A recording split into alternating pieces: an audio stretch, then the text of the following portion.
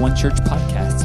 We hope you enjoy this message, and for more information, please visit us on the web at onechurch.net. Well, good morning, One Church Park District, wonderful church family. I am reaching out and giving you guys a hug today through the camera, but I would give you a hug if I could in person, because some of you may know that I have been out of commission. Jennifer and I, as well as a number of others, have been out of commission for the last couple of weeks with the C word, but thank the Lord we have been cleared for contact, okay? And so we are not in person this Sunday, but we can't wait to be back together with you. But today I'm so glad I can speak to you, that we can be together. I know some of you are gathered in house church and in person, others of you watching online. And I am so excited. In fact, next month we're going to be kicking off a new season of house church through the fall season, in addition to this bi-weekly rhythm that we are in of meeting in person at the community center one week and then online or in house church the other. And so whether you're gathered in house church, whether you're watching online, thank you for joining us. We're so glad that we can be together. And I have to tell you, that's actually what I want to speak about today. I want to speak about the power of togetherness. And next Sunday, we will be on August 15th back together at the Winter Park Community Center. And we're going to be praying over the kids as they go back to school, speaking blessing over the kids and just getting to celebrate that moment. Some of us parents are celebrating kids are going back to school. But wherever we're at in that homeschool or sending the kids off to school, we just want to speak God's blessing as we're together next week. And I'm so looking forward to that. I really want to encourage you to be there. We're going to continue with the second message in our counterculture series, and I want to speak that to you in person next Sunday. But today I want to speak about the power of togetherness, the power of togetherness. And I don't know if it's just being, cooped up at home, or if it's just the moment that we're in culturally, this last year and a half, or if it's just the Holy Spirit speaking in my heart. But I really have this on my heart today that I felt like the Lord wanted me to speak to you. And it's probably not a message that's going to tell you anything new, but I do believe it's going to be an encouragement to us that we all need to hear. And if you have your Bibles, I want to look at Acts chapter 2. Acts chapter 2. And it says this, probably a familiar passage to many of us. It says, "When the day of Pentecost had fully come, they were all together in one place," or they were all in one accord in one place. "And suddenly there came a sound from heaven as of a rushing mighty wind, and it filled the whole house where they were sitting. Then there appeared to them divided tongues as of fire, and one sat upon each of them. And they were all filled with the Holy Spirit and began to speak with other tongues as the Spirit gave them utterance." The power of togetherness. When you think about power passages in the Bible, there's probably no passage of Scripture that we could look at if we were to think about power that would more clearly display power than Acts chapter 2. This is the birth of the church. It is some people have said it's like the rocket fuel that blasted the church into outer space orbit. It is an incredible fulfillment, really, of Jesus's words in the previous chapter that said, "You'll receive power when the Holy Spirit comes upon you." And so here we have this power of the Holy Spirit coming upon the disciples. And sometimes when we read this passage, people love this passage, especially people that may consider themselves Pentecostals or charismatics. But really, every follower of Jesus recognizes the importance of this scripture. And oftentimes when we read it, we talk about the mighty rushing wind. Or maybe we talk about the tongues of fire appearing over every person's head. Or maybe we talk about this, the gift of tongues being released. And wow, what a demonstration of power. And certainly all of those things are incredible, wonderful, desirable demonstrations of God's power. But I believe, in fact, the greatest demonstration of power in this verse is actually not in those things, but it's in verse 1. And it's contained in that phrase that says this: they were all with one accord in one place. They were all with one accord. Or other translation says they were all together in one place.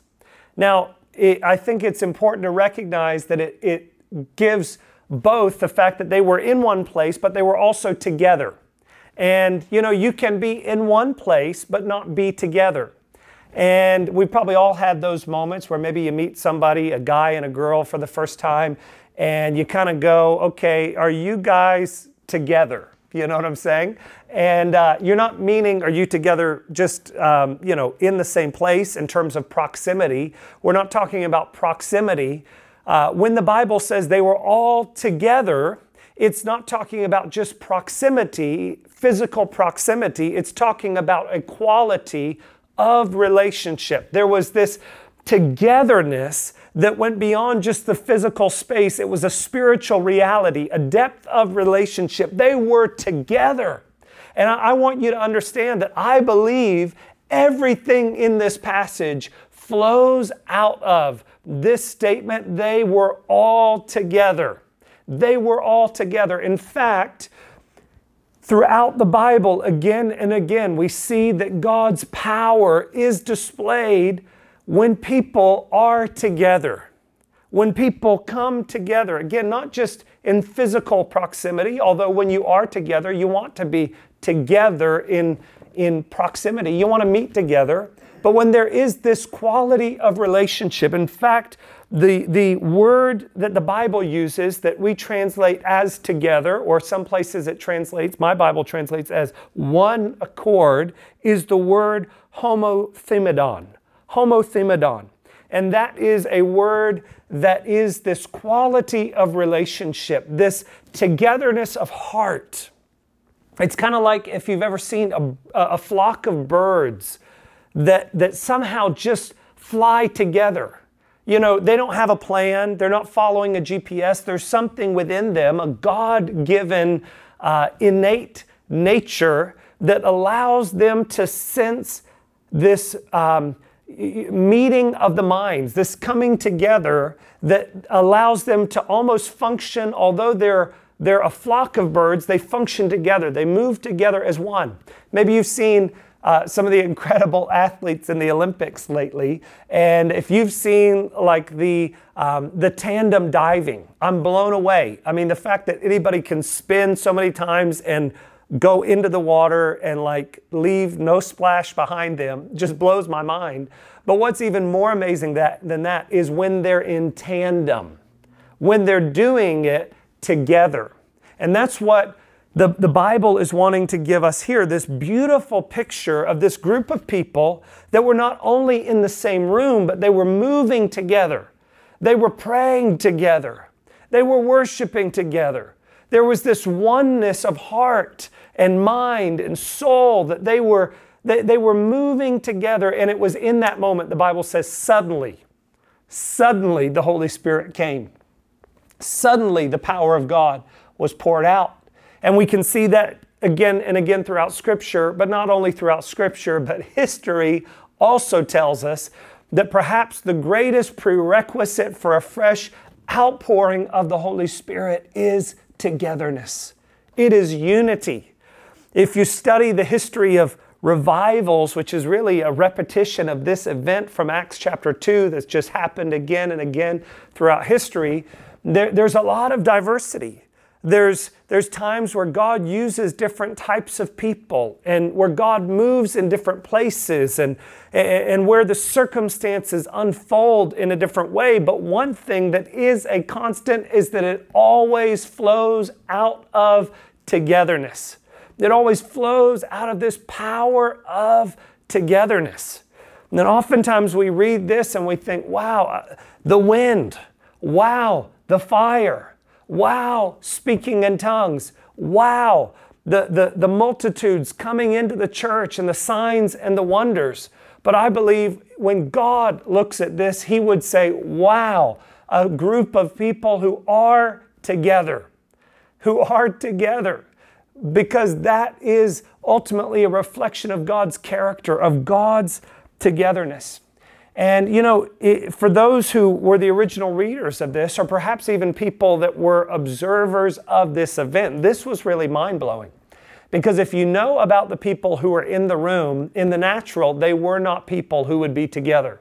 I mean, even just among Jesus's core team of disciples who became the apostles, you had Matthew, who was a tax collector. He's a big government guy. He's, collecting taxes for Rome. And then you also have Simon the Zealot. And he was uprising against the oppressive government. I mean, this was two ends of the spectrum. This was the, to put it in today's vernacular, it's the guy with the MAGA hat on, and it's the other guy that's the Bernie Sanders guy. It's these two people that you would think, what in the world are they doing together? And that was true not only of these political divides, but there was just a group of people that you never would have thought these people, a physician and a tax collector and fishermen and men and women. But they're all in this place, and ultimately their togetherness happened because they understood their togetherness was in Christ. It wasn't just that they were in the same place, but they were in Christ. And, my prayer, even as we move forward as a church, I'm so excited to have a place to come together. But my prayer is that we wouldn't just be together physically in one place, but that we would be together in one heart and one mind. And I believe that's the thing that will cause the world to be drawn into the church. Oftentimes when a church starts, a church will advertise a lot of things. They'll advertise, come check out our incredible children's ministry. Come check out our, cool praise and worship. Come check out our amazing coffee. And, we did those things. There's nothing wrong with those things. But what would happen, I wonder, if a church sent out a flyer with a group of people that when people got the flyer, they said, what in the world are those people doing together? I know that guy and I know that guy, and they wouldn't be caught dead together. There's something going on here that I've got to go find out what's happening. And in fact, that's what Jesus says to Marcus. He said, they will know that you're my disciples, not by your cool kids programs. Nothing wrong with that. In fact, we are excited to relaunch that in a greater way, but not about the cutting edge music or the style of music, not even about the cool, compelling, creative preaching. Again, nothing wrong with those things. I think they're all great. But what Jesus said would mark his disciples. Here's what he said: the world will know you're my disciples by the way you love each other. What if we, as a church, sure, we can have all of those things, nothing wrong with those things, but what if the world looked at us and went, I don't know what's going on with those people. I don't know why they are together, but there is something happening there. I've got to find out. What do these people from opposite ends of the spectrum, from different ethnic backgrounds, different socio-political perspectives, different people with different opinions on different things, but they're all together. What would that do in our world? And ultimately, that's what was happening in this passage, and it was because they understood that their unity was in Christ. Their unity was in Christ. The Apostle Paul says it this way in Ephesians chapter 2, that He Himself is our peace, who has made both one and has broken down the middle wall of separation. In the context of this passage, he's talking to people that were familiar with the separation between Jews and Gentiles in the temple. Gentiles were considered unclean. They weren't to be allowed into the temple. But he's saying that when Jesus has come, he's broken down the middle wall. There is no separation. The things that used to divide you, yes, you still have your own natural ethnicity. You have your own natural identity, men and women, and perhaps even your own, socio-political identity. But now you have a greater identity in Christ. It's out of that recognition that unity and togetherness flow, and that's what will change the world around us, the power of togetherness. And I want to encourage us as a church that we need to, in this day and age that we live, we need to contend for togetherness. I believe we need to make togetherness a priority, not just let's get together in the same room, although yes, we need to do that. I want to do that. But we need to make togetherness of unity of heart a top priority. As the world becomes increasingly divided and fragmented and fighting, the world doesn't have peace. I don't know if you're aware of this, newsflash, but there is no peace in the world because we don't have Jesus, or the world doesn't have Jesus. But we as the church, we are a new humanity. We are a new creation. We are a new society in Christ. Or as we like to say, we live the Jesus life together. That's our vision as a church. And so I want to speak to you really quickly, just 3 things that I believe are dangers to our togetherness. If we're going to experience the power of togetherness, ultimately to bring an outpouring of the Holy Spirit and the power of the Holy Spirit, we need to avoid the dangers that could lead us away from togetherness. And the first thing I want you to see, a first danger of togetherness. Again, this may not be rocket science to you, but I think it's something that we need to meditate on and that we need to continually put into practice. But the first thing is the danger of drifting. The danger of drifting. We've probably all gone to the beach, set up camp on the beach, gone down into the water, whether you're a surfer or a boogie boarder or a body surfer or just a splash arounder, whatever you do, you've probably all gone down into the water. And we've probably all had the experience where we hang out in the water for a little bit, we get out, we come back up, and suddenly we realize, where'd my stuff go? Where'd my people go? Where am I? I got in, I got out, and suddenly we're in a different place. But the thing is, we don't realize that we've drifted. The current has just caused us to drift. And life is that way. And relationships can be that way. In church, in family, in marriage, in friendships.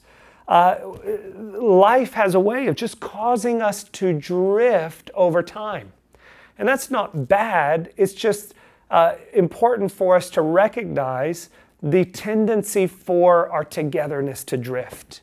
That's why the Bible says this in Ephesians chapter 4, verse 3, that we are to endeavor to keep the unity of the Spirit in the bond of peace. And endeavor, that means make effort. That means work at it. Now, that's true in church. We as a church, we're going to have to work at togetherness. And in this season, we've got to work at it a little bit more because we're not all together weekly as we have been in the past. But I believe that God's going to bring a greater togetherness out of this as we endeavor to keep the unity, to keep the togetherness. You know, it's true also in marriage. You can exchange vows and you can commit your life to somebody, but you've got to constantly recommit. You've got to go back and recommit, renew. I'm not saying that you become unmarried. I'm just saying that relationship can drift. You know, Jennifer and I have been married almost 17 years now. And this month marks 17 years that we began our relationship towards marriage. And over those years, life just has a way of pulling us away from one another a little bit. Busyness can cause us to drift, or the season of life with, perhaps my involvement in one area and her involvement in another area. if we're not careful, can cause us to drift. That's why things like having a date night is so important, not as a legalism, but it just is helping us to come back to this place of togetherness, this place of unity. And that's really what the author of Hebrews is talking about when he says, don't forsake the assembling of yourselves together. As some are in the habit, he's saying, don't let yourself drift off. You know, if you've been serving the Lord for long enough, you probably, like I can, think of people that used to be serving the Lord, but they've just allowed themselves to drift. And, you know, I heard and read a Instagram post that somebody shared with me this past week, and it was from Dr. Tony Evans, who is just an incredible pastor and Bible teacher. But he said this. He said, you don't have to go to church to be a Christian. He said it's true. You're saved by grace alone through faith alone. But he said you also don't have to come home to be married. But if you stay away long enough, it can affect the quality of the relationship. And that's true. That over time, our togetherness can drift. And, you know, I want to encourage us as a church just to recommit to the importance of togetherness. Practically speaking, I think when we have moments, whether it's in house church, whether it's online, whether it's in person, as we will be next Sunday, or even just picking up the phone and calling people. You know, this week as I came out of quarantine, I just thought, man, I miss people. I miss people. And in fact, I picked up the phone and just called people. A few people that I just thought, man, I just want to talk to you because I've missed you. I've not seen you in a little while. And friendships that are valuable can drift over time. Marriages can drift over time. Relationships with our children and relationships in the church, our togetherness can drift. And we want to endeavor to keep the unity of the Spirit. Fight the drift. Don't let relationship just drift and community drift. We want to avoid the danger of drifting. The second thing I want you to see, the second danger to our togetherness is not just drifting, but disagreement. Disagreement, and yes, all of these are D's. But the second is disagreement.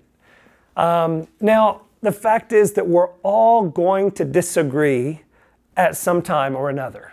Everybody disagrees. I heard somebody say this, that opinions are like armpits. Everybody's got a couple of them and they stink.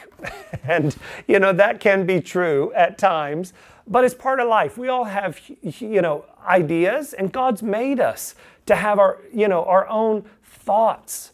And ultimately, that's so that we can be better together, but we can allow our opinions to cause us to go from drifting into disagreement. And, to drift. And sometimes even with myself, I got to tell you, sometimes I disagree with my own self. I've said things and then later I've thought, no, I don't agree with that. Jennifer and I, at times, don't always agree. There's times where she's wrong. No, I'm just kidding. There's times I'm wrong. But there's some times where we just have different opinions on things because we're human. And there's nothing wrong with disagreeing. You know, in a church, you get a bunch of people together. There's some people that are going to have an opinion on this and that. They're going to feel this way, and maybe even strongly. And certainly over the last year and a half, if there's ever been the opportunity for disagreement, man, we have had the opportunity like crazy for disagreement. But you know what? There is an antidote to disagreement, and it's actually pretty obvious. It's agreement. It's agreement. And that's why Jesus said this. He said, if two of you agree on earth concerning anything that they ask, it will be done for them by my Father in heaven. That's out of Matthew 18:19. And Jesus is actually talking about the church. And it's one of only two places in the Gospels that Jesus speaks about the church, and he's talking about the power of the church in the context of agreement.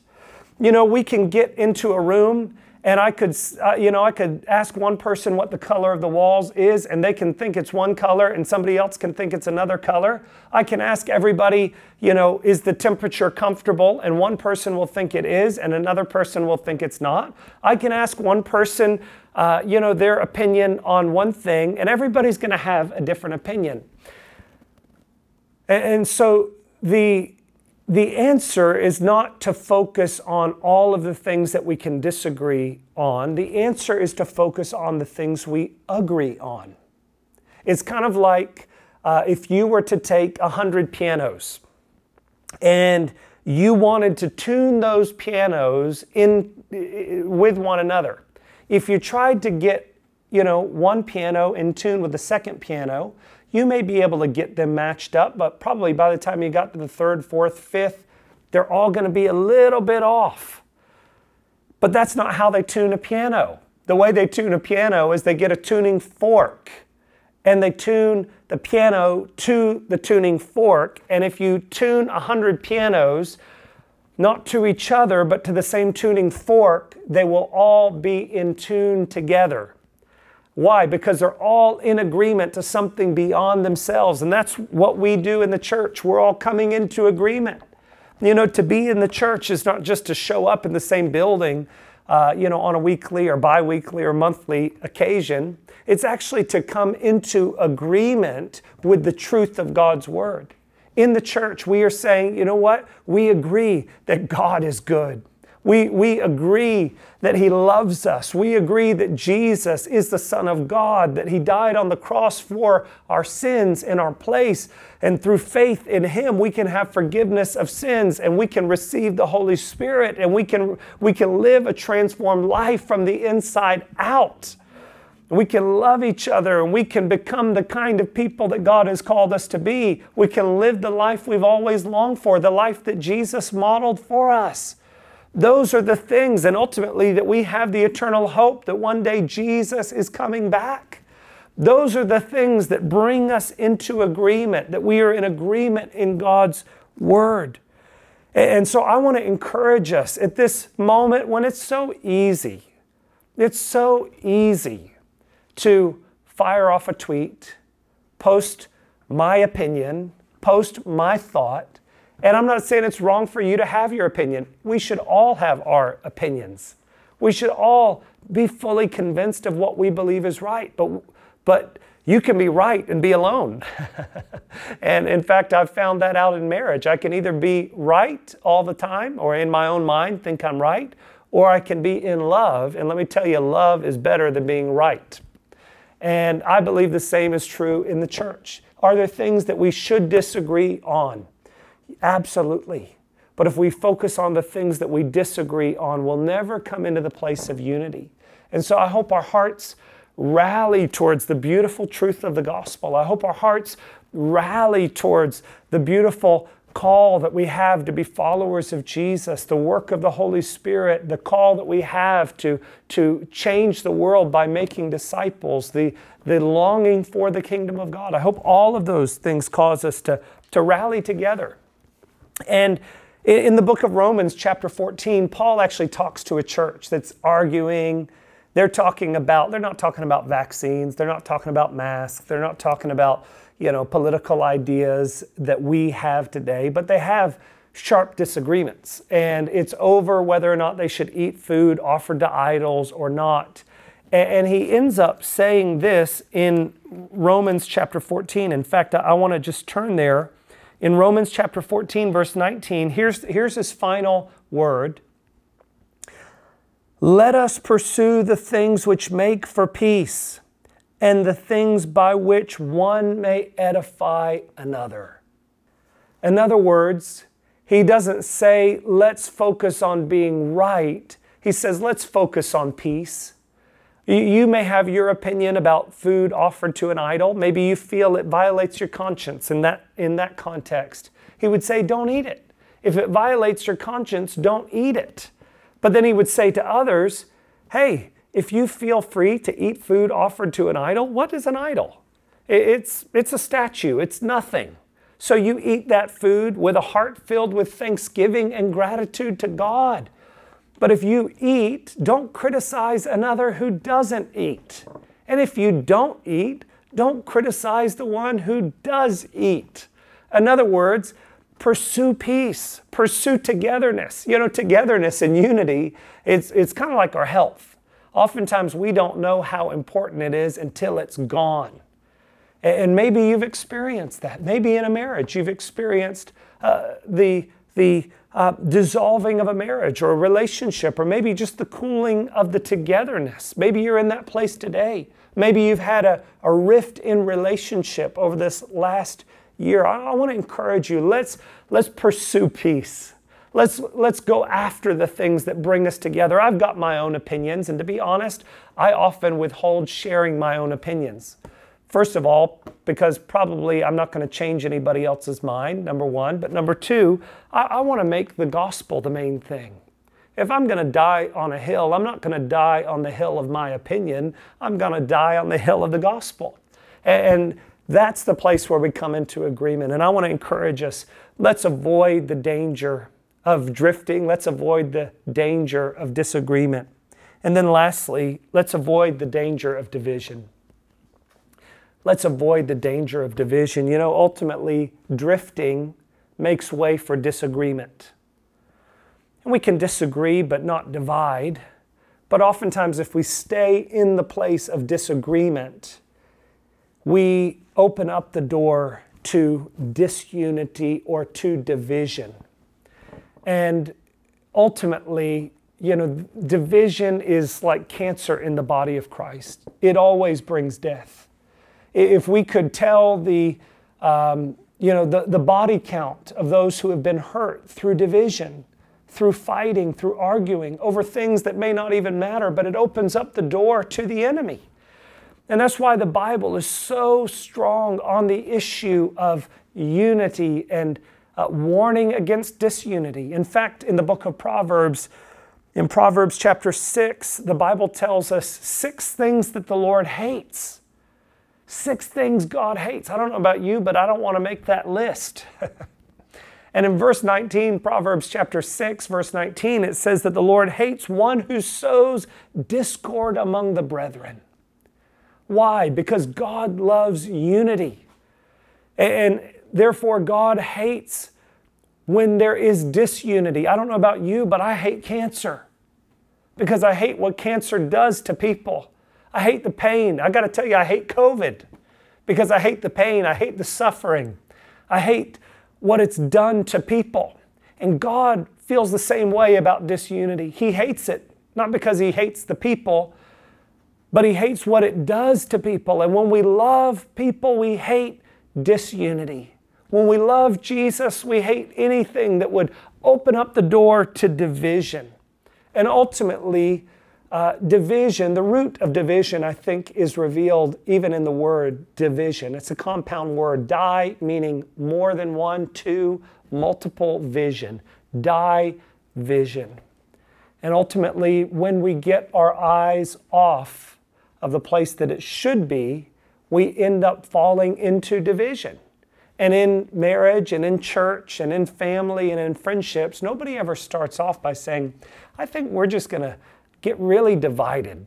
I think we're going to let an issue, just kind of bring us to the breaking point, and we're just going to end in division. No, you don't decide to divide. You drift, and then you disagree, and then you find yourself in the place of division. And to use another musical illustration, I love the picture of a symphony. That word, in fact, in the scripture, oftentimes the same root word for unity is the same word that we get symphony from.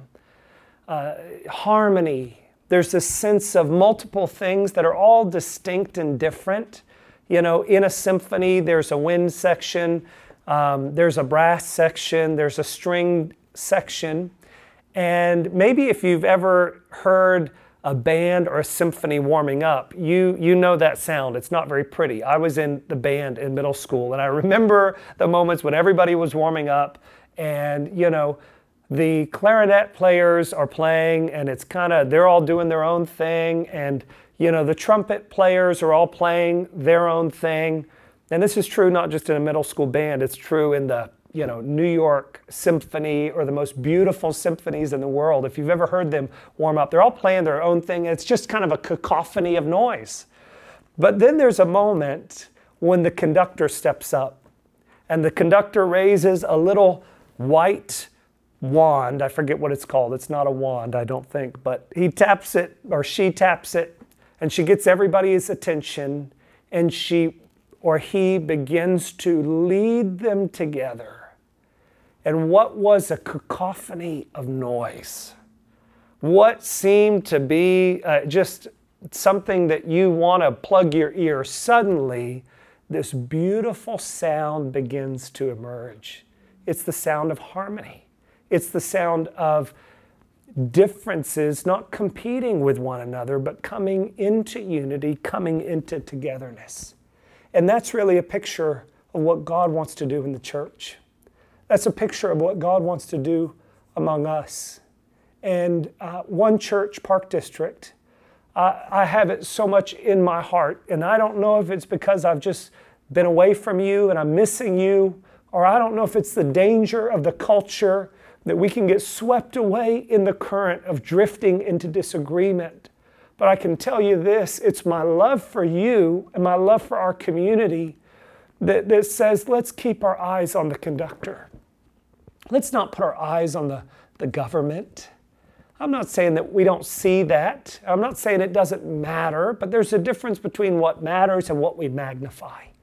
Let's put our eyes on Jesus. Let's focus on Jesus.